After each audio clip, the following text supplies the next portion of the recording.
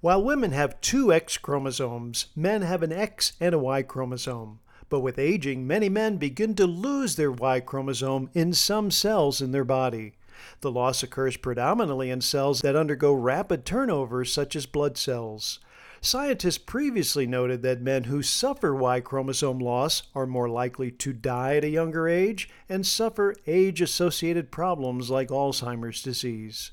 Researchers, after recently developing a special mouse model to study the effects of Y chromosome loss in the blood, found that Y chromosome loss accelerated age-related diseases, made the mice more likely to develop scarring of the heart, and led to earlier death.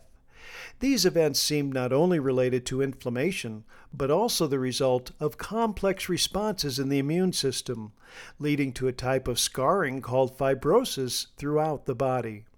These same researchers also looked at the effects of Y chromosome loss in human men. Analyzing a massive United Kingdom biomedical database, they found that Y chromosome loss was associated with cardiovascular disease and heart failure. As Y chromosome loss increased, so did the risk of death. The authors theorize that men who suffer Y chromosome loss, estimated to include 40% of 70-year-olds, may potentially benefit from an existing drug that targets dangerous tissue scarring.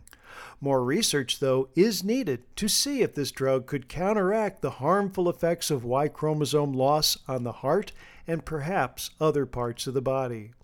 It's important to know, though, that apparently the loss of the Y chromosome does not occur in male reproductive cells, so it is not inherited by the children of men who have Y chromosome loss.